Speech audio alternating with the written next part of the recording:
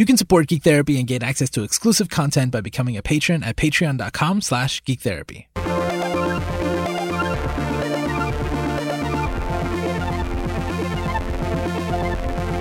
Welcome to GT Radio on the Geek Therapy Network. Here at Geek Therapy, we believe that the best way to understand each other and ourselves is through the media we care about. My name is Jose Cardona, and I'm joined by Laura Taylor. Hey! And Lauren Keller. Hello. We've merged. You have no idea how often I mean, I don't know how often it comes across, but like mid word, I'm like, I want to say the other one. Laura. So, I'm very ill prepared for this episode. I've not been this worried about touching a topic on the show in a long time. This is like one of the what is it, the dreaded like 3 that you don't talk about before bed or in company. Like people in general or just me? People in general. Yeah. Is it though? Is it? I don't. Yeah. So we're going to talk about money today. And I don't know if that's really what we're going to talk about. I think that's part of the conversation, but I try to never think about money. I try not to talk about money. In a previous recent episode, I mentioned that even the stock market in Animal Crossing was really stressing me out. And so I don't like to talk about money, but an episode of One Day at a Time recently called Penny Pinching got me thinking about it was a realistic portrayal of money that I could really relate to. So it got me thinking, and I was like, you know what? I should take advantage of this opportunity and talk this over with my friends. And because I don't remember the last time that I saw like a conversation about money that was as relatable. And basically in the episode, Penelope, the mom in the family, she has this old couch, and there's this joke that the couch is leaking, and like, how is that even possible? Like it's unless you have one that's got like a motor in it for like, yeah. It's just so weird. And so the landlord was like, Penelope, but you've had a new job for a while. You make way more money than you used to. I'm sure you can afford it. Like, that thing is falling apart. Like, that thing is not okay. And it isn't until she sits on it and it literally breaks in half, the sofa, that she goes to the store to even entertain the idea of spending the money on buying a new couch. This is after she went to a restaurant and reamed out the waiter for not giving her the happy hour prices and yelling at her whole family to order before 6:00 so they could get happy hour prices. Right. The pot stickers. Mm-hmm. Because, yeah. And she embarrassed the whole family. And the new girlfriend of her son. Yep. Over... did they say it was like $13 or something like that? $13 pot stickers, yeah. Yeah. So it wasn't even the full $13. That was the difference between $13 pot stickers and whatever they cost during happy hour. Like, I can relate more to the sofa example than I can to the pot stickers, but I understand the pot sticker one. So I just want to touch base with Lauren especially. Like, is money like can you relate with my anxiety over money? Yeah. Or like the avoidance of yeah. 100%. Okay. And like, I'm not even talking about the current crisis that we're in, right? Oh, like, no. This is a long lasting. This is I don't know. I guess partly learned behavior from my parents, even. Yep. But yeah, it's money is high on my anxiety list, if not number one. It's definitely my number one. When I was 21, I was bit by. So at the time, I thought I was bit by a spider. I went to a dermatologist, and they told me, hey, doesn't look good. We're going to do a biopsy. They did the biopsy, and they told me it looks like a lymphoma. you should go to this cancer institute and get it checked out and get some testing. And I remember going there, and the first day they have this like welcome to cancer packet. They ask you all these questions and give you all this information. And one of the things that I remember it said, it was like, are you afraid to die? And I was like, meh. Like, are you afraid of this and that? Nah. It's like, are you like, how afraid, like, how concerned are you about having to pay for it? And I was like, yeah, 100% maximum. Like, that's the one. Like, if I survive this, how the hell am I going to pay for it? And it was something that in a moment like that, in a cancer scare, the cost overshadowed, like my anxiety about money overshadowed my fear of death and suffering and anything else. Yep. That's the case for a lot of people. Yeah. I mean, obviously we're all coming from an American perspective, but that is an extremely common experience in America. Yeah. Is it though? Is it? Yeah. That's not comforting for me at all. No, it's not comforting. Alone. Yeah. Oh, well, yeah, ugh, that's horrible. Oh, fun fact, I did not have lymphoma, which was good. I found out 10 years later, I was actually bitten by a tick and I had Lyme disease. Mm-hmm. But I didn't find out until 10 years later. Wow. Yeah. That's great. Yep. Yep. Story for another day. Learned behaviors from parents, they did not help me at all. And for a while I was pretty angry about it, but eventually I don't know, like you get to the point where you realize that they're in the same position. They learned from their parents and whatever the context of the situation, the environment they grew up in, and what kind of money they had access to or what kind of wealth they had, they could see around them. Like all of that stuff affects how we conceptualize capital, and we can't help but pass it on to our kids. Well, in my parents' case, it was that they came from such poverty that then when they did have money, they didn't understand money.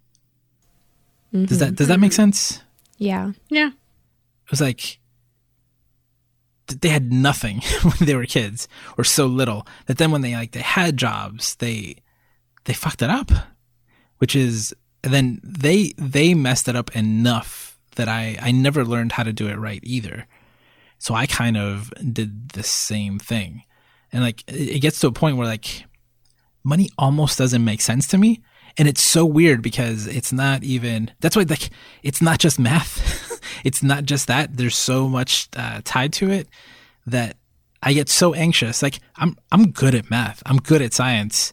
I am I went into engineering not because I loved engineering, but all my teachers were like, "You're really good at math. You should just do that." I was like, "Okay, that'll be easy." So I went, but money, I can't add dollars and cents. It doesn't. I can't do it. It just completely messes me up. So that's where my parents' situation was from. What do you mean when you described your parents' situation, Lauren? Well, my my great grandparents on my father's side did pretty well in Texas and moved to California. And they did pretty well out here. My great grandmother, at the end of her life, was fairly wealthy, at least well off. And my grandparents on my dad's side continued that. And then my mom's side of the family is, as far as I know, has always been on the more poverty side. But anyways, my parents didn't know how to do shit with money, and so I did not learn a lot of good money stuff from my parents. My stepmom, mostly anxiety is what I picked up from them. Were they also nervous about money? Oh yeah. Okay. I mean, there's a whole lot of contextual background stuff, but with our blended families and separate sets of parents and all of that stuff, it's not a lot of like genuine, open, honest conversations about money. It's hushed tones. It's you pick it up from context. It's hearing like, the exasperated, we can't afford to do that thing that's really important to you. It's overhearing phone calls about, how are we going to pay the credit card bill this month if you spent it on this other stuff? Yeah. It's, how much of our inheritance money from my great-grandmother's death do we allocate towards dealing with debt? All of that stuff is like never really directly communicated with me, but that was all stuff that I was picking up from around, around in my environment. And of course, my stepsister went to private school her whole life, and so, hearing about that kind of stuff and trying to pay for school versus I went to public schools most of my life. And it's like, okay, well, how are we going to pay for a new pair of shoes for the new school year? It's just all of this stuff wraps up in it. And it's the foundation for my understanding of how money works. Of course, I've learned a lot more as an adult that has, shaped and changed me in some ways, but I can't undo what I learned as a child, and so that aspect I feel is probably always going to be a part of it. And I guess a really good example of that would be my stepmother's parents. So her dad and mom lived in New York in the Bronx. They lived in a nice apartment. They were well off, but they had lived through the Great Depression. And so when we went out to New York to help clear out the apartment, when after my stepmom's mom had died and we were helping to move her dad out to California, we were clearing out this old apartment, and we kept finding $20, $50 bills tucked inside of things, inside of clothes, underneath furniture.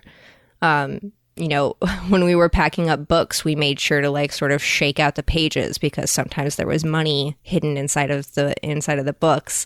Finding, like literal metal ingots sort of tucked away like inside of an ammo case or whatever is like, yeah, we are learning from all of these experiences that we have, and it shapes our behavior throughout our whole lives, even if our environment and our situation changes. It's harder to change those behaviors. Laura, do you have anything to add to this side of the anxiety conversation? So my experience is interesting because my great-grandparents, both sets of my great-grandparents, were very well off. And my parents themselves were not very well off. My mom had a falling out with family and moved to California, married someone before my dad had my siblings, and then married my dad, and she lived with like nothing. She didn't have anything. When she did get together with my dad, who had a solid job, they lived frugally until they had me. And then my mom spoiled me and acted like she was going to hit the payload when my grandmother died and she was going to get this inheritance. Unfortunately for my mom, she died before my grandmother did. So I've had, I was spoiled when I was young. But after my mom died, it was my dad raising me with only his income. And so we had to weigh things, and I didn't get everything I wanted. He tried his best to keep up with how spoiled I was. And he did not. But I did still have a happy childhood and life. Out of my siblings grew up with my mom when she had nothing. And out of the three of us, I would say that my dad would say, not that he has or anything, I am the most balanced out of all three of us. My brother spends money like it's nothing, and he has to have the best of the best, the brand name, the 5-star resort, all of that. My sister is the frugal one who her big splurges are like a trip to Disneyland and a budget hotel and that kind of thing. She finds the best deal she can. I am the one who isn't necessarily anxious about money, but I sit and worry about a decision and whether or not I should buy something. More so since I married my wife, who has different ideas about money than I do. But I sit and I weigh it. I've never worried that money wasn't going to be there. I always had a kind of net. And now that my grandmother has passed, I have an even bigger net that makes me feel safe. And money is something that we talk about in my family. My dad and I talk about investments. We talk about good decisions, whether or not I should buy something. Like when I bought my new car and I really needed a new car, we talked about, is now the right time for me to buy a car? He and I have these conversations together. I do get anxious and won't talk about money with my wife because we have very different ideas about money and where we're going to be okay. And what our definitions of okay with money is, and whether we have enough and enough saved and all of these things. But it's living in the Bay Area gives a very different perspective on money too. Mm-hmm. Everything is way more expensive than it would be way further out, and so. Yeah, money, I mean, even California compared to the rest of the U.S., but then especially the Bay Area is like it is a totally different situation than to Idaho or and so Montana or something. Money isn't just money; like currency is also ideals and time, and so it's not just actual money when you're living in this area. And so we're trying to juggle different values that way too. So we actually need to have a conversation about money this week. And I think it's actually going to be better. Like, we haven't talked about money since I got my new job over 6 months ago, where I'm making more money and we can live a little more comfortably, but we're not going to because we need to save. These are the things that we don't talk about that we should be talking about. So, and I don't know where that comes into play because, like I said, I talk with my dad about money. I talk with my sister about money.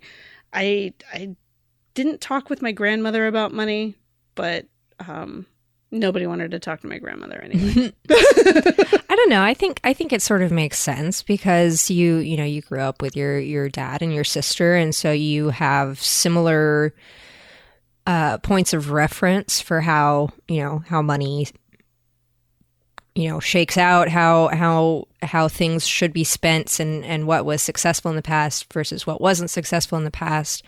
You have more of a shared language with them than you do with Nina. As you said, she has a different value system of what money means and how it is valued. And so I think it's understandable that would be slightly more anxiety inducing. Yeah, that makes sense. Yeah. Thank you for the therapy session, Lauren. You're welcome. You're allowed to be anxious. Just don't let it stop you from actually talking about this stuff. Exactly. So to hear you all talk about inheritance and things like that, to me, that's something that I've only ever seen in movies. to me, that's something that is such a foreign concept. Until a few years ago, that was how I felt. I had no concept. I had no concept of what I was going to be getting, the privilege that I have. And yeah, it was weird, Josue. Yeah, I mean, it definitely is a privilege. It's coming. You are literally inheriting wealth from somebody, so the wealth has to have existed before you. It's for a lot of people, it is just something that happens on TV. Yeah, like even my grandmother, on my mom's side, died a couple of years ago, and she had a house. The house, my mom's going to kill me. So the house was worth like $40,000. And then that was split between, like they sold the house, split it between 3 kids. And that didn't even cover like the nursing home she was in for the last couple of years of her life. Mm-hmm. It's like, that wasn't inheritance, you know? Yeah. Like, legally, I guess it was, right? But it's like, we kind of broke even, you know, like because Social Security didn't cover everything the last few years. So again, it's something that's so like you said, wealth is there's such a cultural component when you hear about how minorities in I can only speak to the U.S., right? But like they haven't had the opportunity to accrue wealth. And then when things like the recession happened, like they were the ones who lost the most wealth, like generations worth of wealth, which a lot of it is like just owning a house, right? Nobody in my family owns a house, you know, like nobody's like paid off their home, you know, and has something that they can say, well, at least we don't have to pay for this anymore. That was kind of my experience. So again, like I said, like inheritance was something that I saw in TV and in movies. So I'm curious, how much and I said at the beginning, One Day at a Time was a very relatable conversation about money. It was someone who is definitely middle class, struggling with a purchase, like the kind of thing that you mentioned, Lara, before, right? It's like, oh, do I buy this thing? Do I not buy this thing? And you think about it for a while. I literally did that today with my IKEA furniture, and and everything was on sale, and I was like, is it worth it? I don't know. Yeah, literally. Yeah. And so she goes through this, and it was good for me to see it anyway. It moved me to bring me to where I am now. So are there any examples of money, whether it's poverty, whether it's wealthy people on TV and movies that you think affected your beliefs or your understanding of money?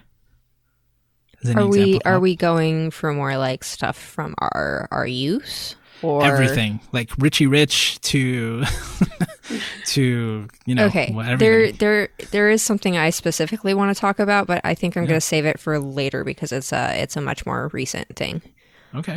But as my older examples, I remember thinking that Scrooge McDuck having a big pool of gold that he could dive into was like cool, but also like kind of fucked up. I thought it was painful. Like, who swims like, how do you metal? swim in that? That hurts. You smush Not your for face. Him. Everybody else remember just like slam into it, but he just swam. Swims in it. And if it's gold, it's pretty soft. His face Not would that imprint. soft. I know.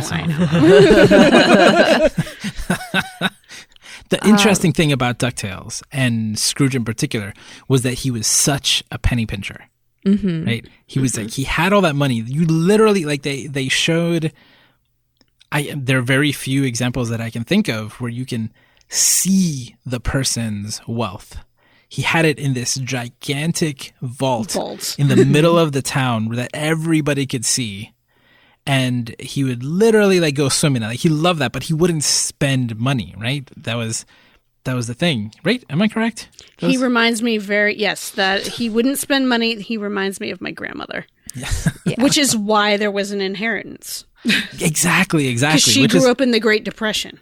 Which is something that I didn't understand until later, where I was like, oh, like he was really good with his money. That's why he was able to.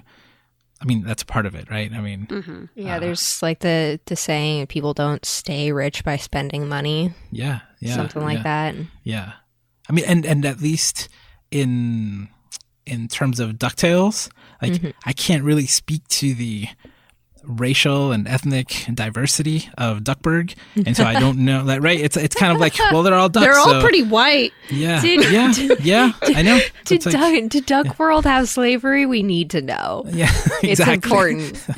But since we don't, like, you know, we can. It's kind of like an even playing field for discussing money. Yeah.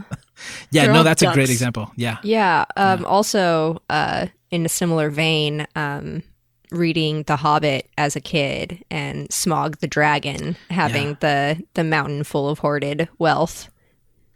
What did that make you think, like, as a kid? Well, I mean, because Smaug was in the position of being the antagonist and I guess the villain, maybe, basically framed the idea of hoarding wealth equals bad. Yeah. Is that still, does that still affect you? What a stupid question, Josue. So I've thought about that a lot, where it's so hard to see, like it's hard to think of a person with money and not immediately think this person is a villain or did something horrible to get the money, and like immediately, but because of media, right? Because that's Well, been. But then you also have Batman. reality. Yes. Well, yes. I don't want to. Yes. You're not wrong. I'm saying but before I even think about the reality part of it, I have a reaction to it that comes from, again, years and years of seeing the villain in a particular way. Yeah, I mean, I have on my list of things I thought of, I have two movies from the 80s, Brewster's Millions and Trading Places. Trading Places is about a rich lawyer and a poor homeless man swapping places. And really talks on... Was this a Richard Pryor film? No? That's Brewster's Millions. Trading Gotcha, Places has Eddie Murphy. Right, And gotcha. I'm forgetting his name, but anyways, really talks about like the different cultures around money, being in an upper class environment versus being, you know, on the streets environment.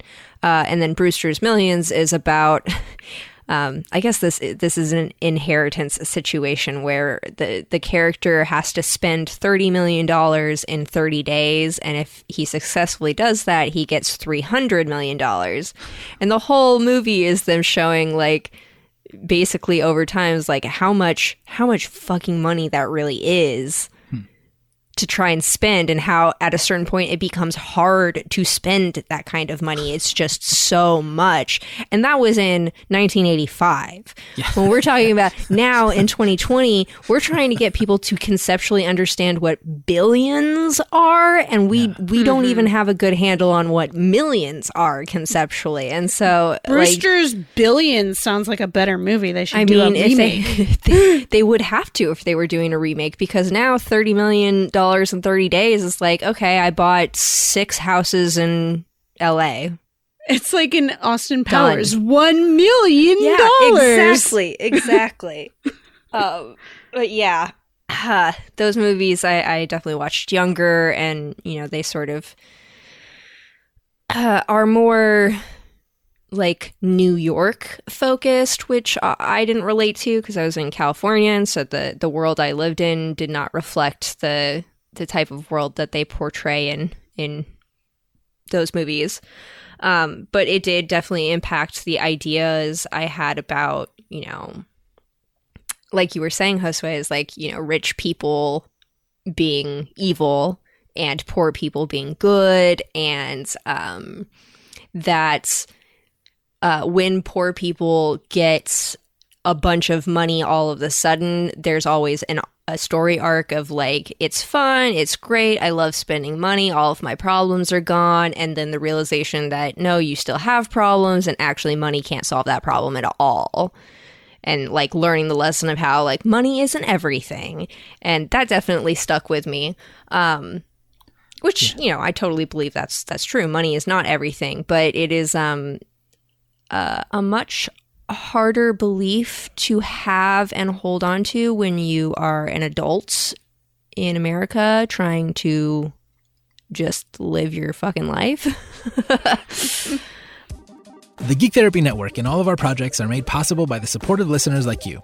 You can become a patron for as little as $1 a month and gain access to exclusive content, behind-the-scenes stories, swag, and more. Sign up at any tier and we'll send you a welcome kit in the mail anywhere in the world to celebrate your first month. Thank you so much for supporting us. We couldn't do it without you. You can learn more at patreon.com/geektherapy. Yeah, I mean, the villain thing, and I'm not saying it happened so far already in this conversation, but it's almost like, depending on the circle you're in, when you start talking about money, it's like everybody's trying to make sure that everybody else knows that you're kind of poor too. Like, no, I'm the most poor, because then you're like the less evil. It's like, no, but like oh yeah, like I've been hungry. Like, oh no, like I filed for bankruptcy. Like, oh no, I did this, I did that. Yeah. It's like a race to the bottom, just to. It's both directions, right? When we've assigned moral value to wealth. Yeah. And so whichever direction you end up spinning that, as, you know, you're wealthy because you're a good person who does good things and you've been justly rewarded, or you're a good person because you're so humble and don't need material things, is like, these are separate things, y'all. Yeah. Willy Wonka and the Chocolate Factory is a great example of that. Charlie and his I mean, he's a good person in general. He could have been good and not poor, but he was good and poor. And all the spoiled kids, Mike TV and Veruca Salt. I want it now. I mean, that's her whole spoiled. Character. That's her whole character is being the greedy, spoiled child. Yeah. I think I related more to Violet. Yeah, I mean, yeah, I love Violet. Who wants to chew some gum? You're turning violet, Violet. Yeah. Is there a sequel of where Charlie gets like ruined by money and he's no longer a good person? I never finished reading Charlie and the Great Glass Elevator, but yes, there was a sequel. Yeah, no, but is it like about him? Like, is he still a good person? I would hope so. Does that message continue, or does I assume so, since he's still the main character protagonist, and not the villain. Yeah. Lots of stories have that. Anyway, I don't know. I haven't read it either. Somebody read it and tell us. Yeah. No, that's a good one. Yeah. Yeah, like Charlie, like his whole, like, they want you to see that he's so poor, like all his grandparents are poor and bedridden. Also. And sleeping in the same bed. They only have the one bed for 4 people. Exactly. Not just one room for 4 people, one bed. Yeah. And he had to he had to find the money on the ground to go be able to buy his chocolate bar that he won with, you know? Yeah. Yep. Yeah. Oh, I just thought of a good one. Did you guys see 2001's huge hit Rat Race? No. Oh, what? Is this the one with all the comedians? Yes. Yeah. Yes, it's an ensemble cast. It's got John Cleese plays Whoopi Goldberg's in this, right? I think. Yeah, briefly? Everybody's in it. Yeah. This is a lot of people. But John Cleese plays a extremely wealthy man who sets up a bunch of lower class people basically to compete. It gives them a key to a lockbox in a train station that's a couple cities away or whatever, and is like, whoever gets to the box and opens it first gets to keep $2 million, which again, this really shows its age, that $2 million is like so much that all these people would do ridiculous things and commit crimes and almost kill a couple of people for $2 million. Of course, at the end, they end up... Just to be fair, they donate people it. do do all sorts of crimes for way less than $2 million. Yeah, well, that is absolutely true. Yeah, for like $5. I mean, it's true.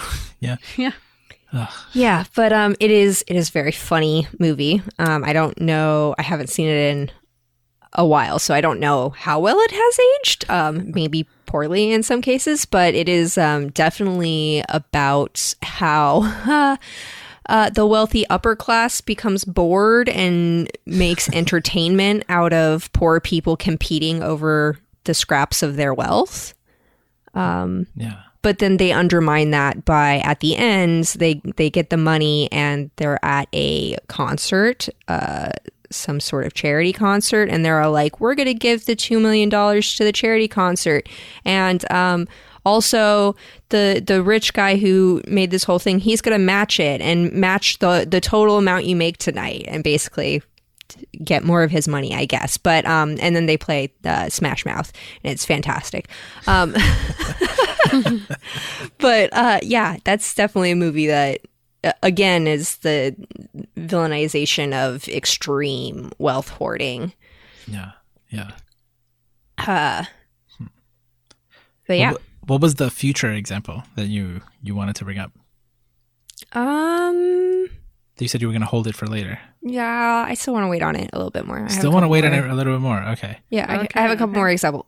Oh, okay. Go for the it. episode of Buffy, after Buffy's mom has died, and Buffy is now responsible for taking care of the household and needs to get a job so she can replace the hundreds of pieces of furniture and windows they are constantly breaking in that house. I know. Her poor mother had to pay for all those things and did it without any recognition. Yep. Yeah, that was a good example. I liked that. It was nice to see a situation in which a literal superhero is struggling with the very basic thing of like, I need to get any job. I will take a fast food job if I have to. I will take any job so that I can, keep my home.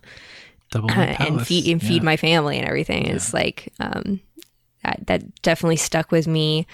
I watched the movie Beasts of the Southern Wild that came out in 2012. It is one of the most beautiful movies I've ever seen. I highly recommend it to every person in the whole world. It will probably make you cry. It's a drama movie about a young girl named Hush Puppy who's living in I think it's like Louisiana, near in like the Delta area, and her community is extremely impoverished, and basically the main thing that is happening is a big storm comes through, and because they had built levees next to the big city where all of the rich people live, it is completely flooding the poor people's homes. And so it's this big storm is coming, and it's sort of an apocalyptic situation for these people. And it shows how even now in today's world, that kind of extreme poverty exists, and is even if it is framed in it is a natural disaster because hurricanes and such, but it is man-made.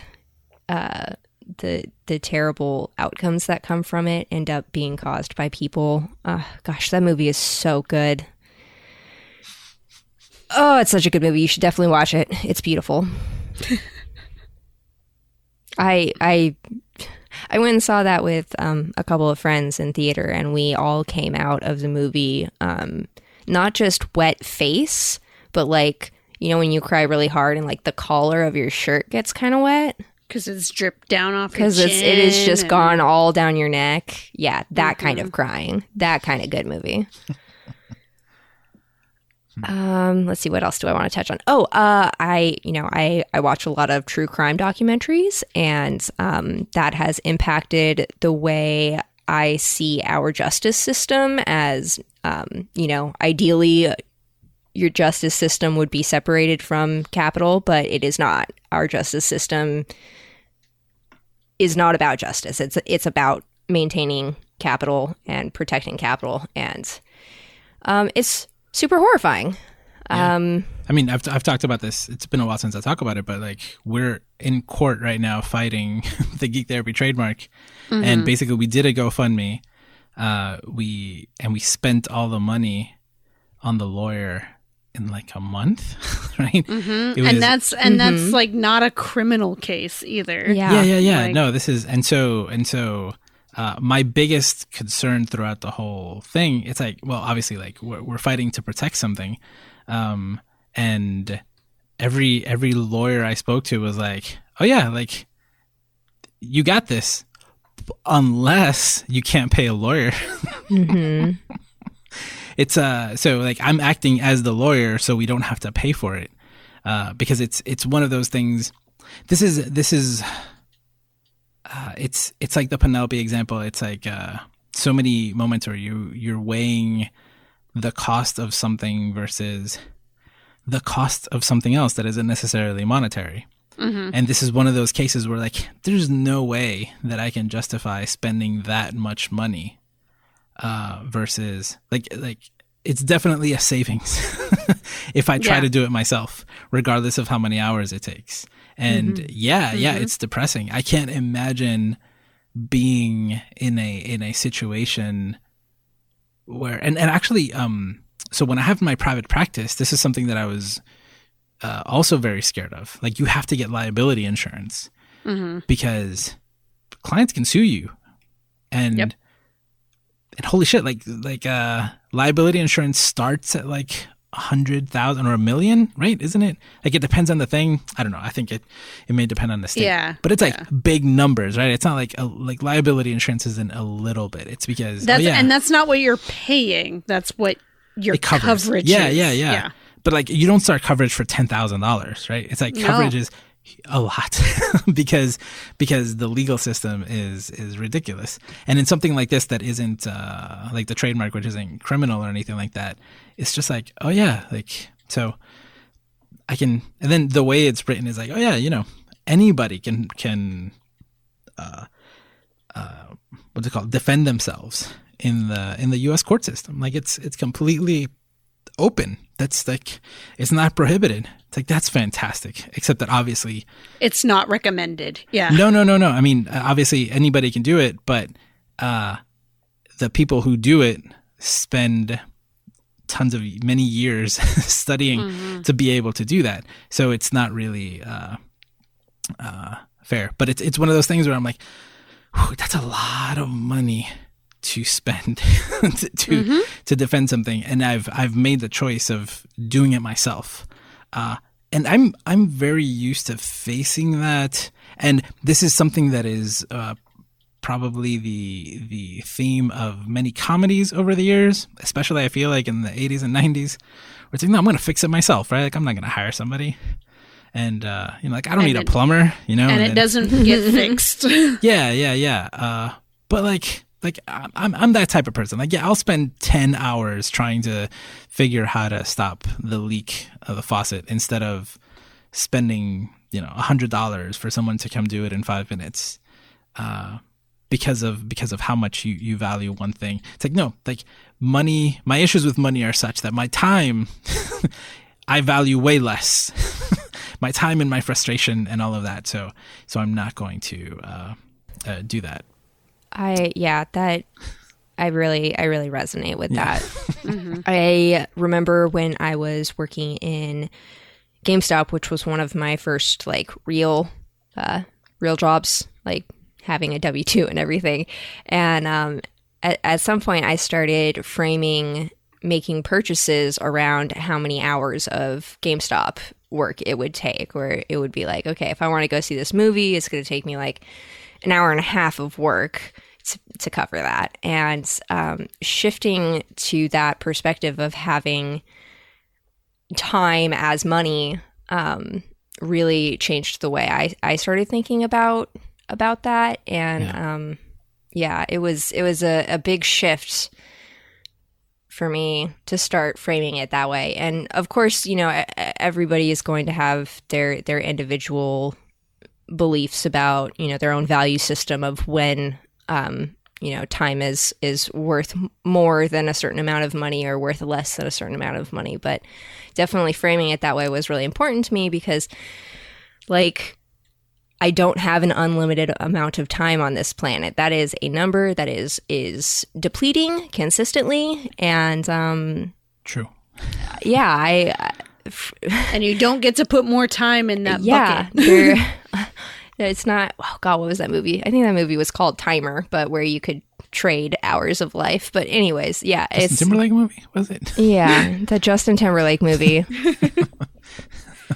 Anyways. You could trade time. Yeah. Forever, anyways, basically. yeah, framing things that way really changed the way that I think about money. I've never seen the movie, but I always considered the concept like an interesting form of like social commentary. Where it's like, oh yeah, like what if, and aren't we actually trading time? I mean that was that was sort of the wink. Yeah. Sci-fi aspect to it is like, this is already what you're doing. Yeah. And so I see the world that way, and I cannot stop seeing the world that way. Mm-hmm. And in part, it's because I don't have any other income source, right? It's like, I don't have dividends coming in from my stocks. I don't have, I don't have a house that's worth something. So it's like, it offsets some things. It's like, no, like, every hour that I work is the only money that I have. And so I see everything exactly the same way. I'm like, okay, I really want to order from Grubhub, but that's this many hours of work, right? It's like, whew, okay, no dessert because that's this much. And it doesn't matter how much I make because like over the years I've gone up and down in my salary, and I always see it the same exact way. I don't think it's a very healthy way to see the world. It's definitely, I ruminate so much on that the way I try to not ruminate on it is by not thinking about it at all, which I don't think is necessarily better because then it's like, what happened to my bank account? It never, and I never have that reaction in the direction that I want it to be. It's always in a bad direction. It's like, where'd it go? Not, hey, there's a little extra here. Yeah. Isn't that wonderful? Yeah, no. Oof. Ugh. Yeah. That's why, like, I never talk to people about this, and I feel like there isn't, like, thankfully, super extreme poverty is something that I cannot relate to and isn't necessarily helpful for me anyway, in terms of like understanding my own relationship with money. And then like watching the Kardashians is a completely the other spectrum where I'm like, I have no idea. Like, I don't understand what's happening. How's this possible? I can't. Yeah. I remember growing up watching like Beverly Hills 90210, and I always related more to the Walshes moving from Minnesota, and like, they're like, why are these people buying like 5 cars and spending thousands of dollars and whatever, because all the kids that lived in Beverly Hills were like millionaires. And I didn't get it. It was so weird to watch that show and then idolize that show. But now you live in the Bay Area, which is like more expensive than, right? Like people consider the Bay Area probably more than... It depends on where in the Bay Area. Yeah. If you're in like Silicon Valley land, that's like that. But Beverly Hills is like old money, like superstar money, celebrity money. Like we've brought up the Bay Area and San Francisco a couple times, and this is like a totally separate conversation, but I've never seen as many homeless people as I have in San Francisco. Never in my life. And I lived in New York City, and it doesn't even compare to what I saw in San Francisco. And that's a definite increase over the last like 10 years. Mm-hmm. Yeah. I have never seen so many homeless people in San Francisco, and I lived in San Francisco for 10 years. Yeah. Yeah. So like I really appreciate, again, stories that are right, the closer to a certain experience, but also that talk about money differently. Like I think, probably the most special thing about Princess and the Frog I think it's maybe equally special. It's like, oh, it's the first Black princess, but also like her dream wasn't to marry a prince. No, it was to start a business. She wanted to start a restaurant. Mm-hmm. She wanted to sell beignets. It was so it was so refreshing, right, to have a story that was so different, but also that's pretty damn grounded. It's like, oh yeah, that's like, it's hard to do that, right? And like it takes hard work but that's what she wanted to do. And at the end, the happily ever after was that she was able to accomplish that. Mm-hmm. Really appreciate that about that movie. One of the only other princess I can think of that's pretty grounded was like Belle, who didn't want to marry a prince, but ended up marrying a prince, and she just wanted to read books. She just wanted to be smart. I mean, I really love Belle, but I mean, he had a huge ass library. You don't think there was a little bit of like, yeah, boy, let me get up in that library. I mean, at some point there was, but like she lived in her house with her dad, and they weren't well off, but they had their house, and he invented things, and people thought he was worthy of being committed to an asylum, and she read books. with the exception of like Star Trek stories, right? Or some stories that manage to somehow like completely avoid the topic of wealth and even stories that I don't know why I just thought of like She-Ra, but like they never talk about money, but you do talk about like, oh, we own this land and those people own that land, and we have this military power and they have more, we have less. Like there's a lot of more or less, right? That's like always in discussions, but you don't hear like the money discussion. You don't hear like the business. Actually, I do appreciate a lot shows that show the struggle of a small business and things like that. Like that's something that I've really started appreciating. I just saw a show on Netflix called Hentified. It's about where are they located? They're somewhere in LA, I think.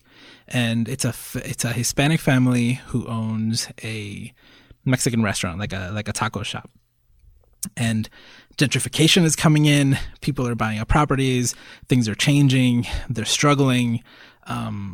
In many ways, probably the story of San Francisco, right? Where it's like, oh, like, no, we're raising your rent a whole bunch because it's worth it now. Like, if you not willing to pay it, somebody else will. It's like the struggle of this family building up this business and trying to do things in a certain way to just survive. And then once they're surviving, we actually see them talking about thriving and like leaving that legacy to their kids. And I love that part of the story.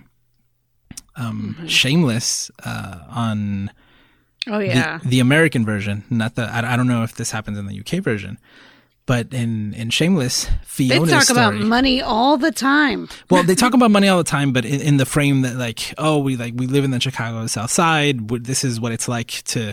We never have any money. We never have money. Yeah. Money. Yeah. Yeah, but that's like a poverty story. But Fiona's story eventually becomes that she gets a job and saves some up, and she sees an opportunity to start a business, and she fucks it up, she fails, and then she's able to try again, and this time like she kind of messes up, but once she has money, she completely doesn't know what to do with it, and like it was so hard to see Fiona's experience because I don't know how accurate, like now that I live in the south side of Chicago, I don't know how accurate the portrayal really is on the show, but I think that there's something very relatable about that. She's going through the stuff that we talked about, right? It's like, I don't know what to do with this money. Now that I have money, And then what am I gonna do everyone's with it? attitude changing when she has money and thinking that her attitude is changing when she has money. And it does, right? Like her Yeah. completely, she completely changes her view of her worldview changes. There's really interesting research on that, on like people get like to a certain number of dollars in their bank account, and then your worldview does change, your values change. She's like, well, why shouldn't I do something for myself instead of focusing on taking care of all these kids all the time? I've never done anything for myself. Let me do something for myself. Yeah. Yeah, and the stuff that they explore in the show, I think is really, really good. Not necessarily like great lessons, I don't know, but a story that happens often that I don't think is told. Mm-hmm. Yeah. And they cover everything on that show. Yeah. Yeah, it was great to see, and it wasn't something that they did in one episode. It was something that took place over seasons. Mm-hmm. Yeah, it was great. In a way, like that character, like the struggle with money was so bad, like she was so defeated after all that she left. She left the show. Mm-hmm. Oh, it's so sad. So sad. All right. Well, now can you bring up your current event, your new example, Lauren? Sure. Yeah. We've touched on this a couple of times as we've had this discussion.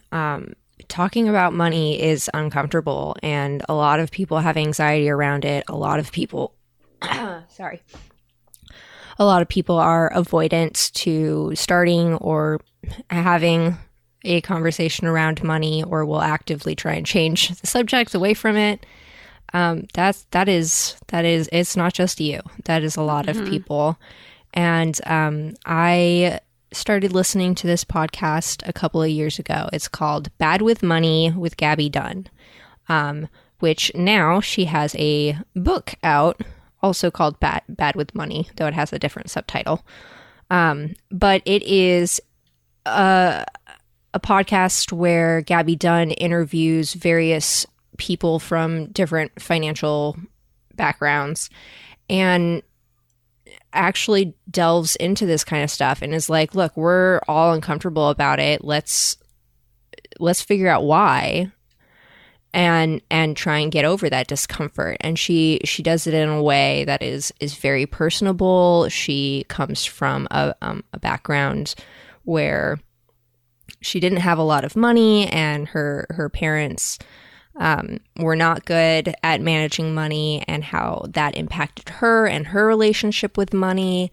And as she gained fame on YouTube and as a comedian, how her relationship with money has continued to change, and also how people project onto her about money. It's like if you're doing well on your YouTube channel, then you must be like, you got money. And why do you keep getting like, why do you have a sponsored event? I don't want to watch an ad. It's like, well, I don't have money. I want to be able to go to the dentist this month and stuff like that. It is a really good podcast. I highly recommend it. She delves into systemic issues, talking about how people of color, especially Black people, are mistreated by our money systems. She talks about, what the heck is a 401k and how retirement is supposed to work, and does it in such a way that doesn't make you feel like shit that you haven't been saving for your retirement since you were, 6 weeks old or whatever. You're 35 years old. You should have this much money in the bank. Yes. Stuff like that where, you should have 3 to 6 months of income like saved just in case a pandemic comes. That type of thing. Yeah. And it's just like all of that stuff is, some of it is cultural. Some of it is sales pitches by people who make money off of people's ignorance or discomfort or, inability to deal with money. And of course, my favorite part is she really touches on the way that capitalism is absolutely rigged, and the system is inherently unjust, and why we should perhaps maybe abandon it. But anyways, I highly recommend listening to a couple of those episodes of her podcast. They are really good, and I've never had any interest in wanting to like listen to a podcast about money. It's like, ugh, I don't want to do that. But I haven't listened to the most recent season, but I'm so glad that I did listen to the earlier seasons when I did, because they were really meaningful to me. There's so much shame attached to money and money management and talking about money management. And that was one of the first things she addressed, is how that shame is beneficial to capitalism if we don't talk about it. And so we're having this conversation now, and I think that's really, really important that we're talking about it. We're trying to make it a little less uncomfortable, a little less anxiety producing. Before we started recording, we were both like, we're pretty anxious about it. Oh, yeah, no, I was... I've been dreading this conversation all day, to be honest. I came up and it was your too. idea. It was your idea, too. This was wasn't it? Josue's idea. Earlier today, I was like, maybe I should like text in the Slack chat that I'm not feeling well and I don't want to, I'm not going to come. I came up was, with like, multiple nervous excuses. about it. Yeah, I came up with multiple excuses over the weekend to change the topic. Yeah. The last one, and I almost did it. I was like, we're in the middle of this pandemic. Like, we shouldn't be like, it's like, it's not the same as before. And then I was like, no, you're just trying to avoid it again. And it's probably even more important now to talk about this. So just do it. Just get it out. And yeah, we don't do this enough. I'm going to check out that podcast. I think you'll like it. Yeah. I mean, and I appreciate you only briefly mentioning capitalism and, in this episode, because like, It was a microscopic rant. it was just really small, barely, not even a rant, but it's like it's one of those things that's, I don't like capitalism, but it's a system we're in, right? Like, I can't do actively anything right now. Absolutely. Yeah. But like, what's helpful, right? And like, to me, like, again, having this conversation, more people talking about it, more people, and like, I love what you just said. Like, oh yeah, like, some people are trying to take advantage of us, and we don't have to do, we can navigate that. Yeah, it's like with, a lot of conversations we have on here, the stuff that we tend to avoid culturally is probably the stuff we need to talk more about. Yeah. Yeah. I'm reading a book right now called Dollars and Cents. And cents is written SENSE. It's How We Misthink Money and How to Spend Smarter by Dan Ariely. He's a psychologist that I really, really like his research and his work. And it's a book that I've been trying to get through for like a year, but it's hard. And like, I started reading it.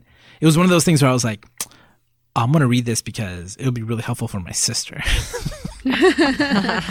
Rationalization there, Josue. Yeah. Like, I was like, found a way to make myself, get to that point. And podcast, books count as media, and definitely everything. I'm so glad you brought up DuckTales, because like that definitely there's a lot of stories that have been super influential, and I think we could go on another hour just talking about examples and kind of how they affected the way I see it all. But now at my age, it's more like how these things are making me feel. Yeah. And I mean, we've been mostly focusing on more personal examples, but you can go with a much broader lens and look at this, look at how media is portraying people's relationships with money, over a decade. And, you can really get an idea of how our culture's relationship with money is different from other cultures. And, yeah, it can be pretty revealing. Yeah. I mean, it's great also to see as there's more diversity in the casts on the shows that we see, we have more examples of people from different everything, right? In different socioeconomic situations. It's like when the Cosby Show was on TV, like, it was a big deal. It was like, oh, a black doctor, and they're a successful family. And now we have way more stories like that. And like One Day at a Time, like, it was a white family, right? The original version. The new version is a Cuban family. And they're kind of moving on up, right, in the show. Like they're doing better now in season 4 than they were in season 1. Yeah, Like, the mom Penelope got that promotion. Yeah, promotion. She's a nurse practitioner now. Yeah, she studied. She was able to get a promotion. She's doing a little better. It's so good to see. Right, that it's possible. And I'm like 90% certain on this, but have either of you seen I forgot the name of the video, but it's the Beyonce and Jay-Z video where they rented out the Louvre for this video. Have you seen this? And so I believe that that I read an interview where they said it was important for us to show like Black wealth. Like people don't associate Black people with wealth, and we wanted to show that in like the most opulent way possible. It's like they literally like they rent out the Louvre. They're in the Louvre like with like they look expensive. Yeah, that was something they talked about in Black Panther as well when they were talking about designing what Wakanda. What Wakanda would look like and what the Wakandans would look like and the leaders and T'Challa's mom and everything. And there was definitely, it was important that there was a wealth aspect, a royal aspect, because that's not something we tend to get. Yeah. Especially of Black people in especially superhero films. So yeah, that was I'm glad that you brought that up because that's totally true. I mean, Wakanda takes it to the extreme where they're not only like they are the wealthiest and most advanced group of people in the entire world. The best people in the world. Yep. In the comic books, possibly the solar system, and they take it. They keep taking that idea, and that's so like it's so good. So like things are very different now. I think that's really helpful. There's a lot of bullshit out there too about money, which is not helpful. Like you said, there's a lot of stuff like just shames you because you haven't saved up and stuff, and but there's a lot out there. I don't have any more recommendations as far as things that are helpful, but as always, like I bring this up because the point of this show, right, is that media can help us have these difficult conversations. For me, it was this episode of One Day at a Time that hit me in a way that nothing had affected me in a while, and it may just be the current situation that we're in. But I'm glad. I'm very glad, Lauren, that you didn't bow out. Yeah. I think if you would have said you weren't feeling well, I probably would have asked you, really? Because like I also wasn't feeling well. I didn't want to do this one. I would have never asked you that otherwise. But I kind of we were on the same wavelength. Yeah. And I feel like. I mean, usual. I feel better now. If we die, of course, I feel a lot better too. But it's the idea of like, oh, we're going to talk about money, and it's like, I don't have any money. I'm not the person to talk about this. Like, I'm not an expert in this field, but we're talking about media, and we're talking about how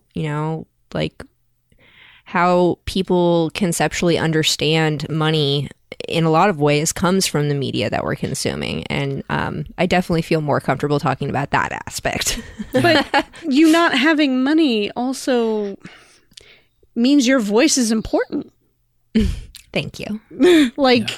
That is a voice that we don't hear a lot of in media, like the voice of not having money.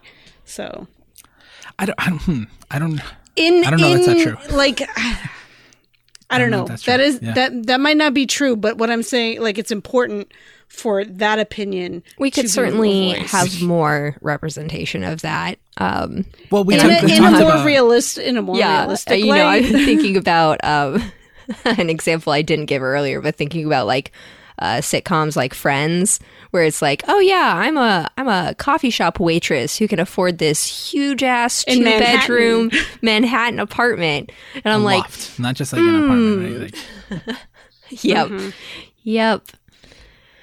Yeah. Oh boy. Yeah, that's the again, I think we touched on that earlier, where it's like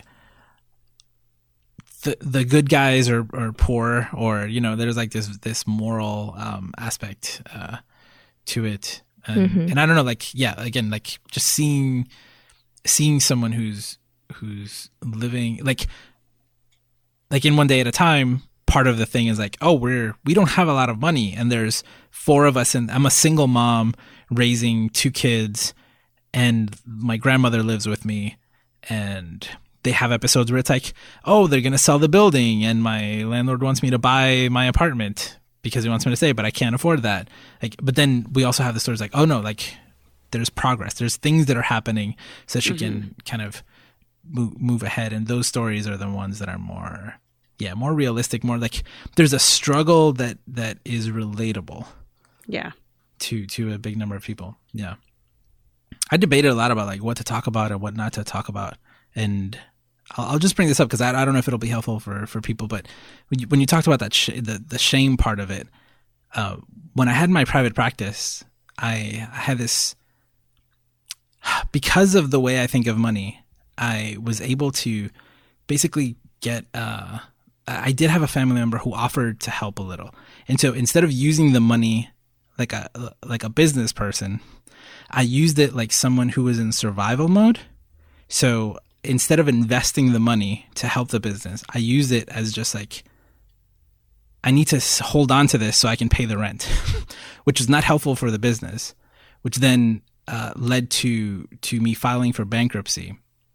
And filing for bankruptcy, like even just talking about it, still feels embarrassing. But at the time, and I think it's the thing that I was most afraid of in my life. And it's something that doesn't make sense. Like I did it, I went through it, and I like didn't burst into flames. the sky didn't open up. Like, You're still here. I'm still alive. I'm still okay. But there was something about it felt like a failure, right? And it had been, and I think I'm pretty sure I got that from TV and movies. Yeah, that is absolutely our culture, our society's the irony belief of system of putting failure into it. But it's very similar to like food stamps and things like that, right? Like those are there to help you when you need them. Like when you read bankruptcy law and you learn about it, it's like, oh, like that is a protection, right? For people who fall into a situation that they cannot get out of. The government has a system in place to help people. It's an aid. And still, it felt like it was about to commit the biggest mistake of my life. I don't think, I never talk about this, but the only reason I finally did it, after years of doing just stupid shit, just like digging a bigger hole than I needed to, was the fact that the office, my actual therapy office, I shared it with someone else, and there were 3 offices. And the 3rd office, we ended up renting it out to a bankruptcy attorney. And so finally, like after months, did you do like a barter? Well, no, but like I would walk in and be like, so like, what do you do? Like, how does this work? Like, and it took me months of talking to her to work up the nerve to like tell her the situation I was in, and her to sit me down and do some serious, like financial counseling, which I recommend to everybody, so that you have somebody who knows what they're talking about to talk about your problems and look at possible solutions. She was like, and she told me the work that she did, and like, I felt like she was doing more good in the world than I was as a therapist, because it was like she was giving me examples of the types of situations people were in, and like she told me like this is like the government has this in place to help you, and I don't know why when like you hear that a company goes for bankruptcy, it's like not that big of a deal. But when a person goes, is files for bankruptcy. Yeah, it's the same thing with welfare, right? Yeah. It's like, oh, a subsidy is cool, but, but food stamps is not okay. Up, welfare, thumbs down. It's like, they the same thing. Yeah. And again, it's like, because we hear that over and over and over again, and not necessarily from people in our lives, right? We hear that from TV and from movies, and we see, and it was like, I don't recommend anybody getting in a situation that you have to, you know, and needing bankruptcy. It's like, it's not like a goal, but like, it's there to help you. And once you need it, you should like talk to people who know about that. And again, looking back, I was so afraid. Like, you have to go in front of a judge, and it was so terrifying and embarrassing. And afterwards, it took a while to be like, oh, like nothing happened.